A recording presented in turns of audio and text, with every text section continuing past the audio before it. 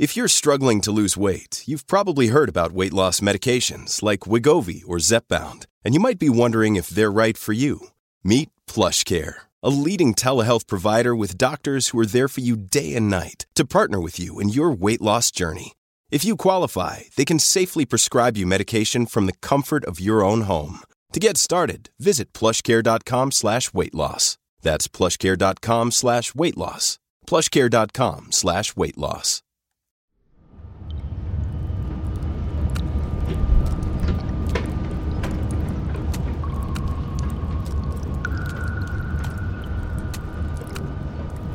Back in 2012, in the mountains of rural southwest China, 6 men went into a small, abandoned copper mine to clean up bat guano, or bat poop.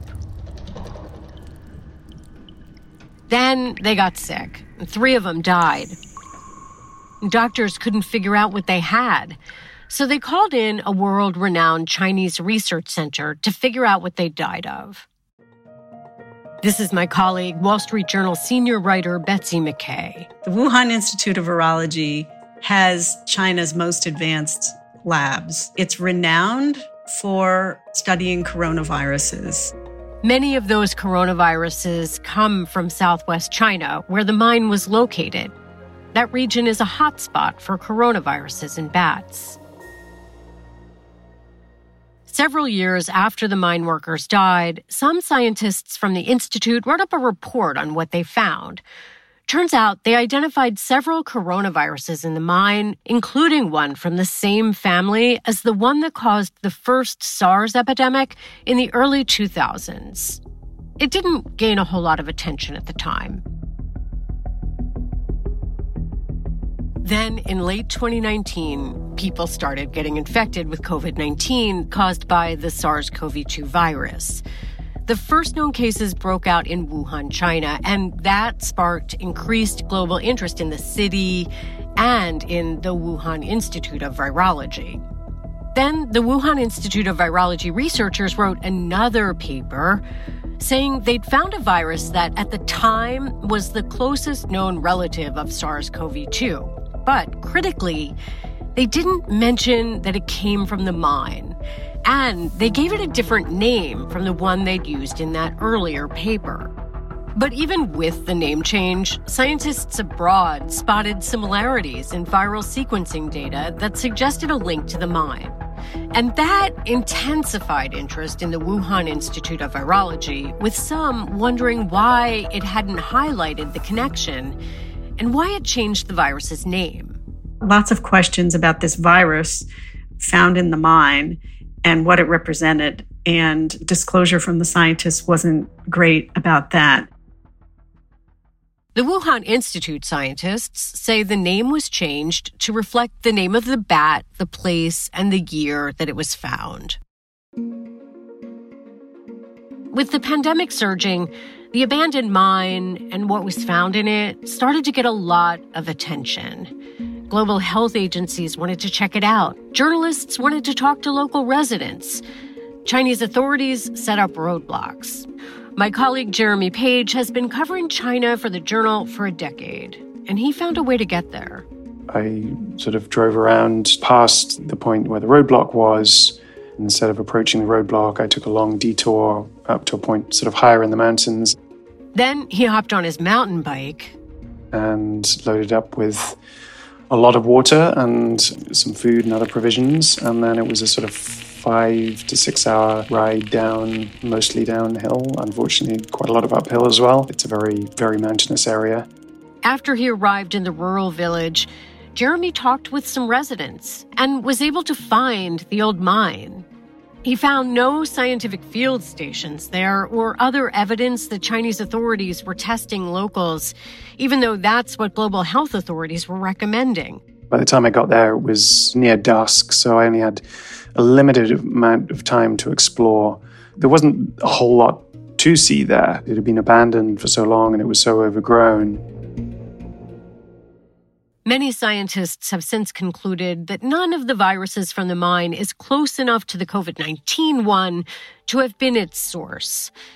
Even so, this episode highlights the confusion and lack of transparency that would permeate the entire search for the origins of the global pandemic. From the Wall Street Journal, this is The Future of Everything. I'm Janet Babin. Today on the podcast, we review the international search for how the pandemic started with reporters Jeremy Page, Betsy McKay, and Amy Dockser-Marcus, who investigated this story for more than a year. What went wrong? Will the question of how and where COVID-19 began ever be settled? And what needs to happen differently in the future to more quickly identify, contain, and even prevent future pandemics?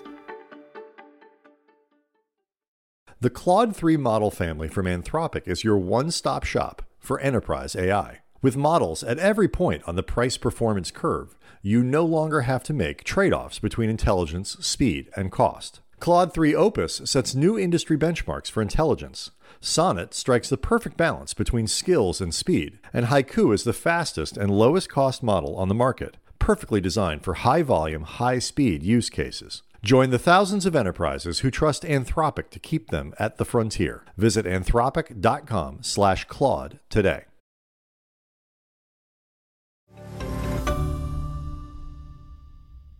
In the search for the origin of COVID-19, there were two big, now well-known theories that investigators delved into immediately. The first is that the virus jumped from animals to humans. That's because most of the first known cases of COVID-19 were found in the vicinity of the Huanan market in Wuhan. That's a place where live animals were sold for food. Again, here's reporter Betsy McKay. Many virologists do believe that the likelihood is greater that this virus that caused the pandemic emerged into humans from an animal, naturally in the wildlife trade, on a wildlife farm, something of that nature. And the reason is there's a pattern of this happening. I mean, more viruses are emerging and jumping to humans. So it would not be a surprise at all.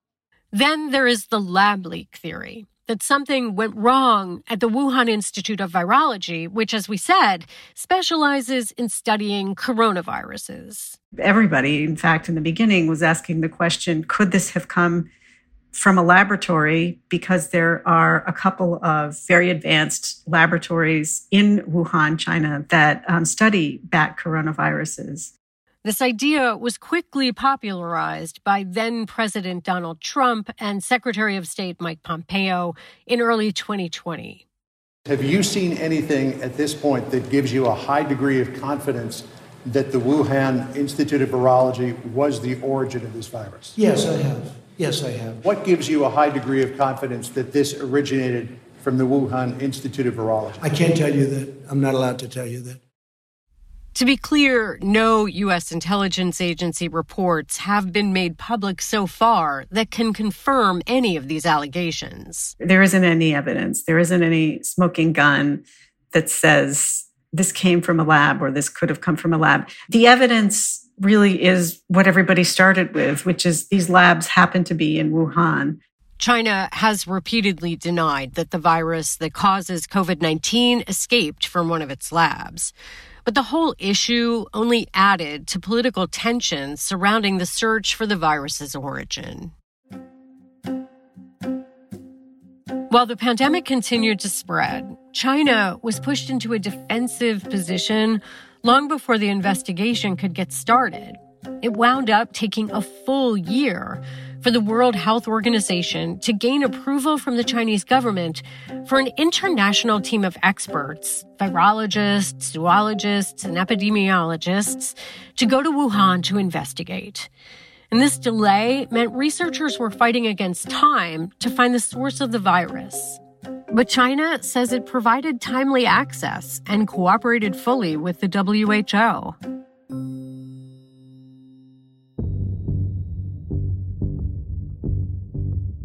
The WHO-led investigators who finally reached Wuhan in January of 2021 were trying to find out how the virus got into humans. A likely hypothesis seen with prior coronaviruses was that a bat was living with the pathogen and it got transferred to another host animal, and from that animal made its way into people.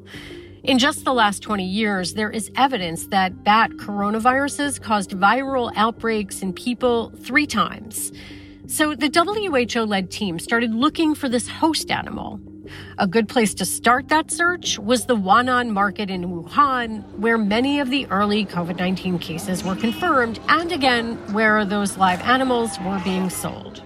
They were kept in crowded conditions, caged, butchered on site, and these are conditions in which viruses are known to spread and can jump from animals to humans, can infect humans. But by the time the WHO-led investigators landed in Wuhan, again, more than a year after the first cases were identified, most of the animals on farms that supplied that market had been sold or killed as part of a Chinese public health effort to stop the spread of the virus. You have to remember that, early during an outbreak, things are pretty chaotic. They were seeing all these patients coming in from the market. This is Dr. Robert Garey, a professor of microbiology and immunology at Tulane Medical School. He's also the co-author of research from early in the pandemic. It hypothesized that the virus was transferred to humans from an animal. They knew they had animals there, and it was not an illogical conclusion that, hey, there's a lot of animal-to-human transmission going on. Garey doesn't fault Chinese authorities for destroying the animals in the market, even though some of the evidence that could have helped to reveal COVID-19's origins was likely destroyed along with them. By the time the WHO-led investigators got there, they couldn't find any trace of the virus in animal samples taken from the market. The WHO-led team also visited the Wuhan Institute of Virology, but they were forced to be fairly hands-off. Here's our colleague, Jeremy Page again. They could ask a few questions, but they couldn't examine any of the raw data or see sort of samples and do the kind of forensic examination that many scientists believe would be necessary to really establish if it could have come from a lab, or at least to rule that out. The WHO-led experts especially wanted access to blood samples from a Wuhan blood bank from people who had experienced pneumonia-like illnesses in the fall of 2019 to see if there were early cases of COVID-19, but they were not given access to them. This lack of transparency from the Chinese government fueled public speculation that China was hiding something, or worst case, that maybe the pandemic was the result of a lab experiment gone wrong. I think it really highlights a question at the heart of this debate, and that is, does China's behavior simply reflect the instinctive opacity of its political system? Or is there specific information that it doesn't want to share with the outside world? The WHO-led investigators expressed frustration over the lack of access to original lab reports and blood samples they received during their near 4-week stay in the country. Chinese authorities say they shared large amounts of information, including some raw data, with the WHO-led team, but that some data could not be copied or taken out of the country because of privacy concerns. After its trip, the WHO-led team looked at everything it had collected and voted in a show of hands on what seemed like the most likely origin of the pandemic. And crucially, at the end of that trip, the WHO-led team concluded that a lab leak was extremely unlikely. And many other people in the scientific community, or at least a significant number of other scientists, felt that was going too far, or at least they hadn't had sufficient access to draw such a clear conclusion.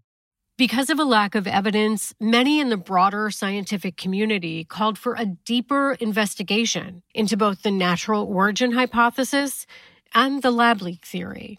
So after that, then opinions started to shift again in the scientific community because various individuals, first privately and then increasingly publicly, began to say, hang on, they really should have been able to look into that a bit more closely. U.S. intelligence agencies were also unable to say for sure how the virus originated, partly due to a lack of data from China. The agencies released an unclassified report of their assessment in August 2021, concluding only that the virus was not developed as a biological weapon and that Chinese authorities likely had no foreknowledge of the virus before the first known cases emerged. Coming up, why researchers say finding the origin is so important.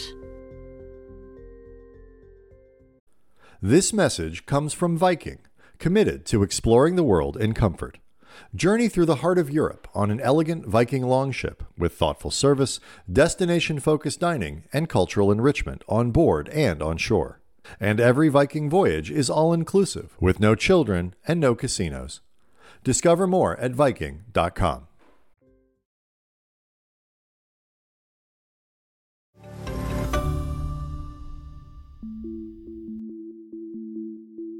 It's been 2 years since the pandemic started. There are variants like Delta, now Omicron, surging, and experts anticipate there will likely be more coming.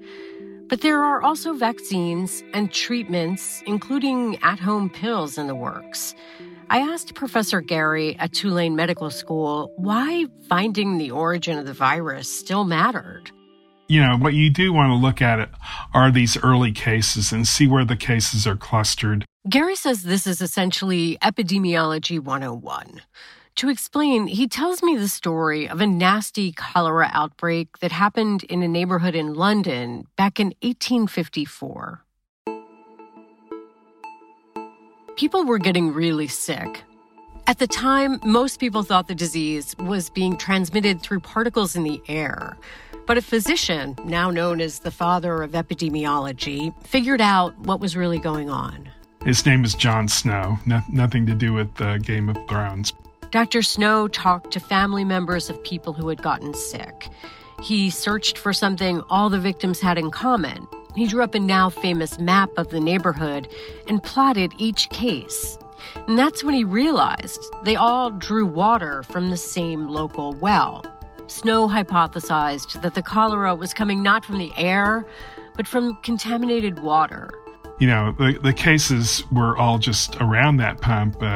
Jon Snow triangulated to, where that pump was at, looked at it, found the cholera there, and said, look, this is what's causing the outbreak. Snow convinced the town officials to remove the well's pump handle and prevented more people from getting sick by drinking from that well. Not all virologists agree, but Professor Gary says that now infamous animal market in Wuhan, China, could be considered like the modern-day equivalent of the London pump handle. A lot of those early cases are within like a 1 square mile area around the non-seafood market. It's very striking. Some of these methods, like contact tracing, are still done today, except with phone calls and apps. But researchers these days also use more sophisticated techniques to pinpoint viral outbreaks.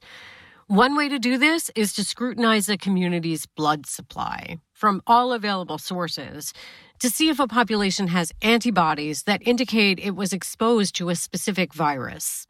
And researchers want to do this in Wuhan to review China's blood bank donations from before the outbreak was recognized.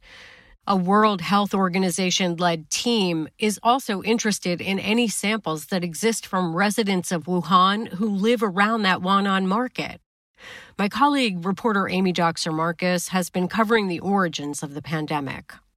Blood donations can be a source for figuring out where viruses come from because scientists can study them. They can try to track where the people were when they first got infected, when their first signs of illness came. They can study the samples to see the level of antibodies that may exist, and they can get a lot of information out of them. Blood bank data could help us understand how long the virus has been circulating and pinpoint where it originated. But time to do that in China may be running out. Frozen blood supplies can degrade after a couple of years, and older samples are often cleared to make way for new blood. The main blood bank in Wuhan told the World Health Organization-led team it would keep samples longer than 2 years, but it's unclear if others in China will do the same. Amy says much remains unknown about these blood samples, including whether they've been tested already and if the data is not being shared. So there have been some papers that we have covered during our ongoing look at the origin of the virus that argue that the window is rapidly closing in order to test biological samples that were taken early in the pandemic and to use that information to help try to unravel how the outbreak initially occurred. Some researchers are advocating for the world to take a more proactive approach to blood testing and monitoring so that future diseases and outbreaks can be discovered and ideally slowed before they go global. We can use the information that's stored in people's immunological memory. Until November 2021, Dr. Michael Mina was a professor at Harvard School of Public Health and Medical School. He's now the chief science officer of biotech software company eMed. Its platform enables at-home diagnostic testing services. Mina says that blood acts as a sort of immune memory system, holding antibodies that point toward all the diseases a person has had in their lifetime, even if they're not sick at the moment. If we can unlock those memories, we can start to identify what it is people have been infected with and how recently even. And we can start to be able to use that as a very crucial tool to start building the data repositories we need to understand how do different viruses transmit, how quickly do they move, what are the rules of how viruses move around. Dr. Mina says you can detect and profile these antibodies even years later, even if you don't know the virus you're looking for. He says he could set up a profile using just a drop or two of blood or saliva. I could put that drop into essentially a little tube, and I could profile it and get a readout of hundreds of thousands of different antibodies you may have against all pathogens you could have ever been exposed to. Dr. Mina and his colleagues want to create a so-called global immunological observatory, basically an early monitoring system of the antibodies showing up in people's blood around the world. Mina says epidemiologists could track existing and emerging diseases around the world this way and then share the information with the public. Just like meteorologists take weather data from monitors around the world and use it to predict weather patterns that we can easily access. I would like us at some point to be able to open up our phones and ask the question, is there a lot of rhinovirus going around my community today? Is flu happening in my community? Is my child who is sniffling today most likely sniffling because of flu and I shouldn't bring them to see grandma?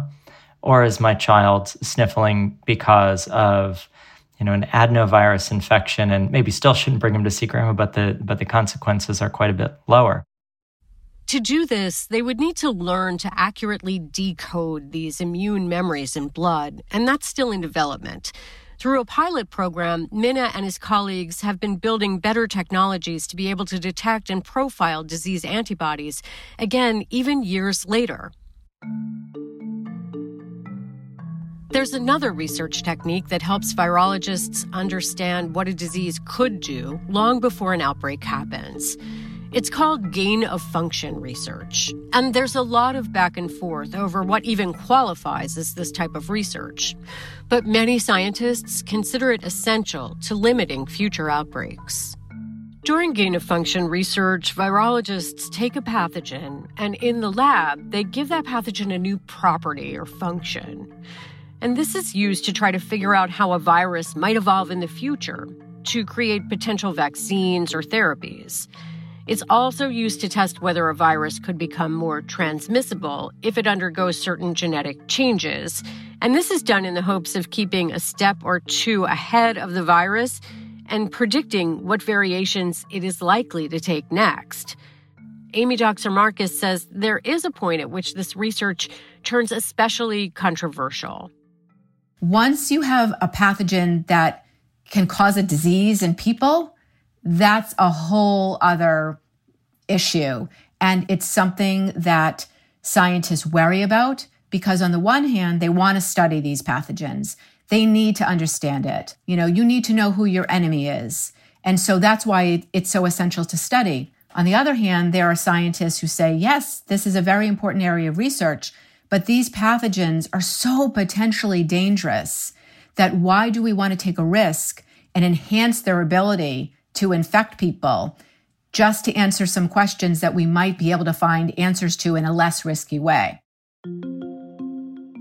Amy says the White House may get involved in the issue. The Biden administration has signaled that they want to give new scrutiny to this. They want national security officials more engaged in thinking about the biosafety implications of working with these pathogens in labs. Urbanization, deforestation, more meat consumption, and climate change. Experts say they are all increasing the potential for viruses to spill over from animals to humans. Professor Gary at Tulane says scientists need all the tools they can get to prepare for the future.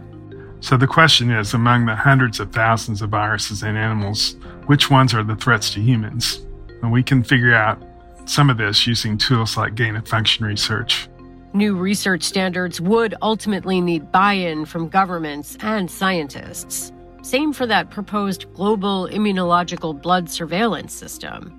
Getting global consensus is now more difficult with geopolitical tensions so high and nations exhausted from fighting the pandemic.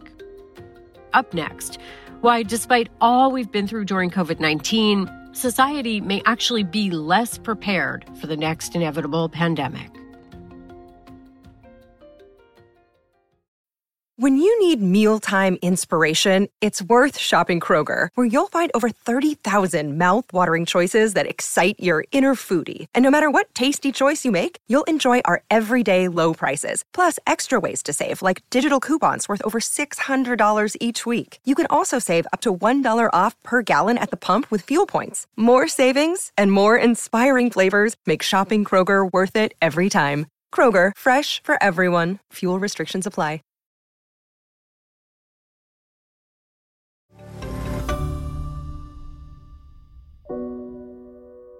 We reported at the beginning of this year about all the ways the pandemic sparked scientific collaboration. Researchers with diverse backgrounds came together in unprecedented ways to battle a common enemy, the virus.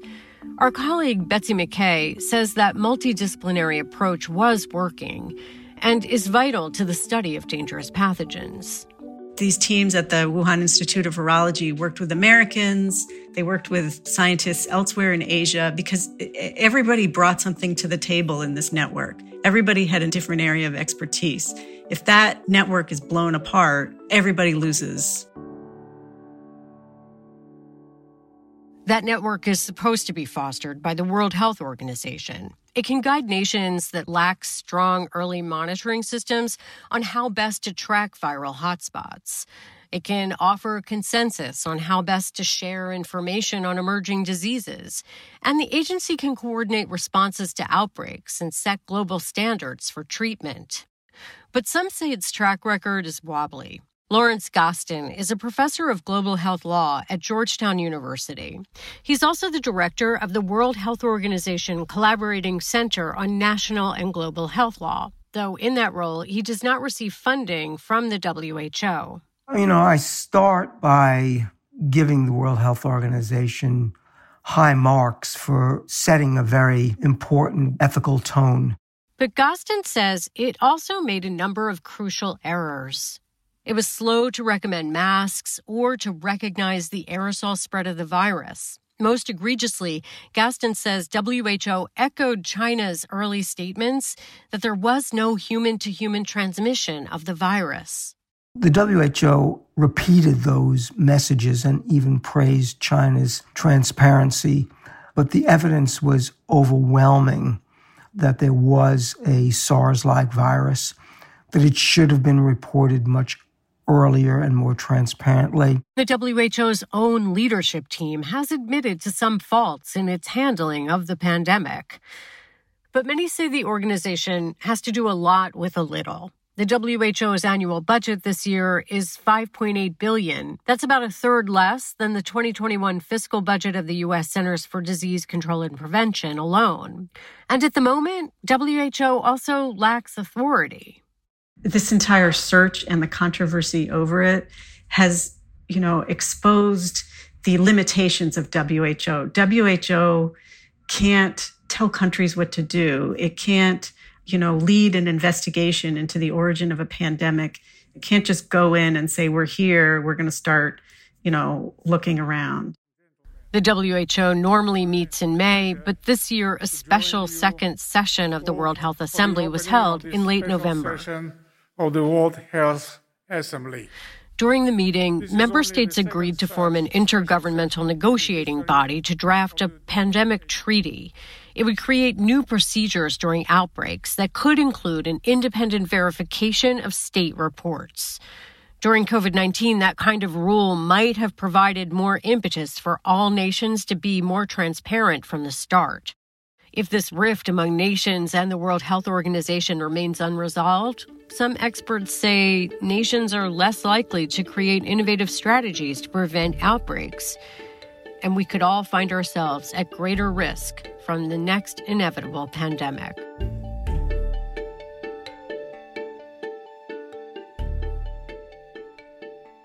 Stephanie Ilgenfritz is the editorial director of The Future of Everything. Lee Camping-Carter is deputy editor. This episode was reported by Betsy McKay, Amy Doxer-Marcus, and Jeremy Page as part of their year-long investigation into the origins of the pandemic. Maddie Bender is our fact-checker. Our sound designer is Sarah Gibble-Laska. Caitlin Nicholas is our producer. Kateri Jochum is the Wall Street Journal's executive producer of audio. And I'm Janet Babin. Thanks for listening.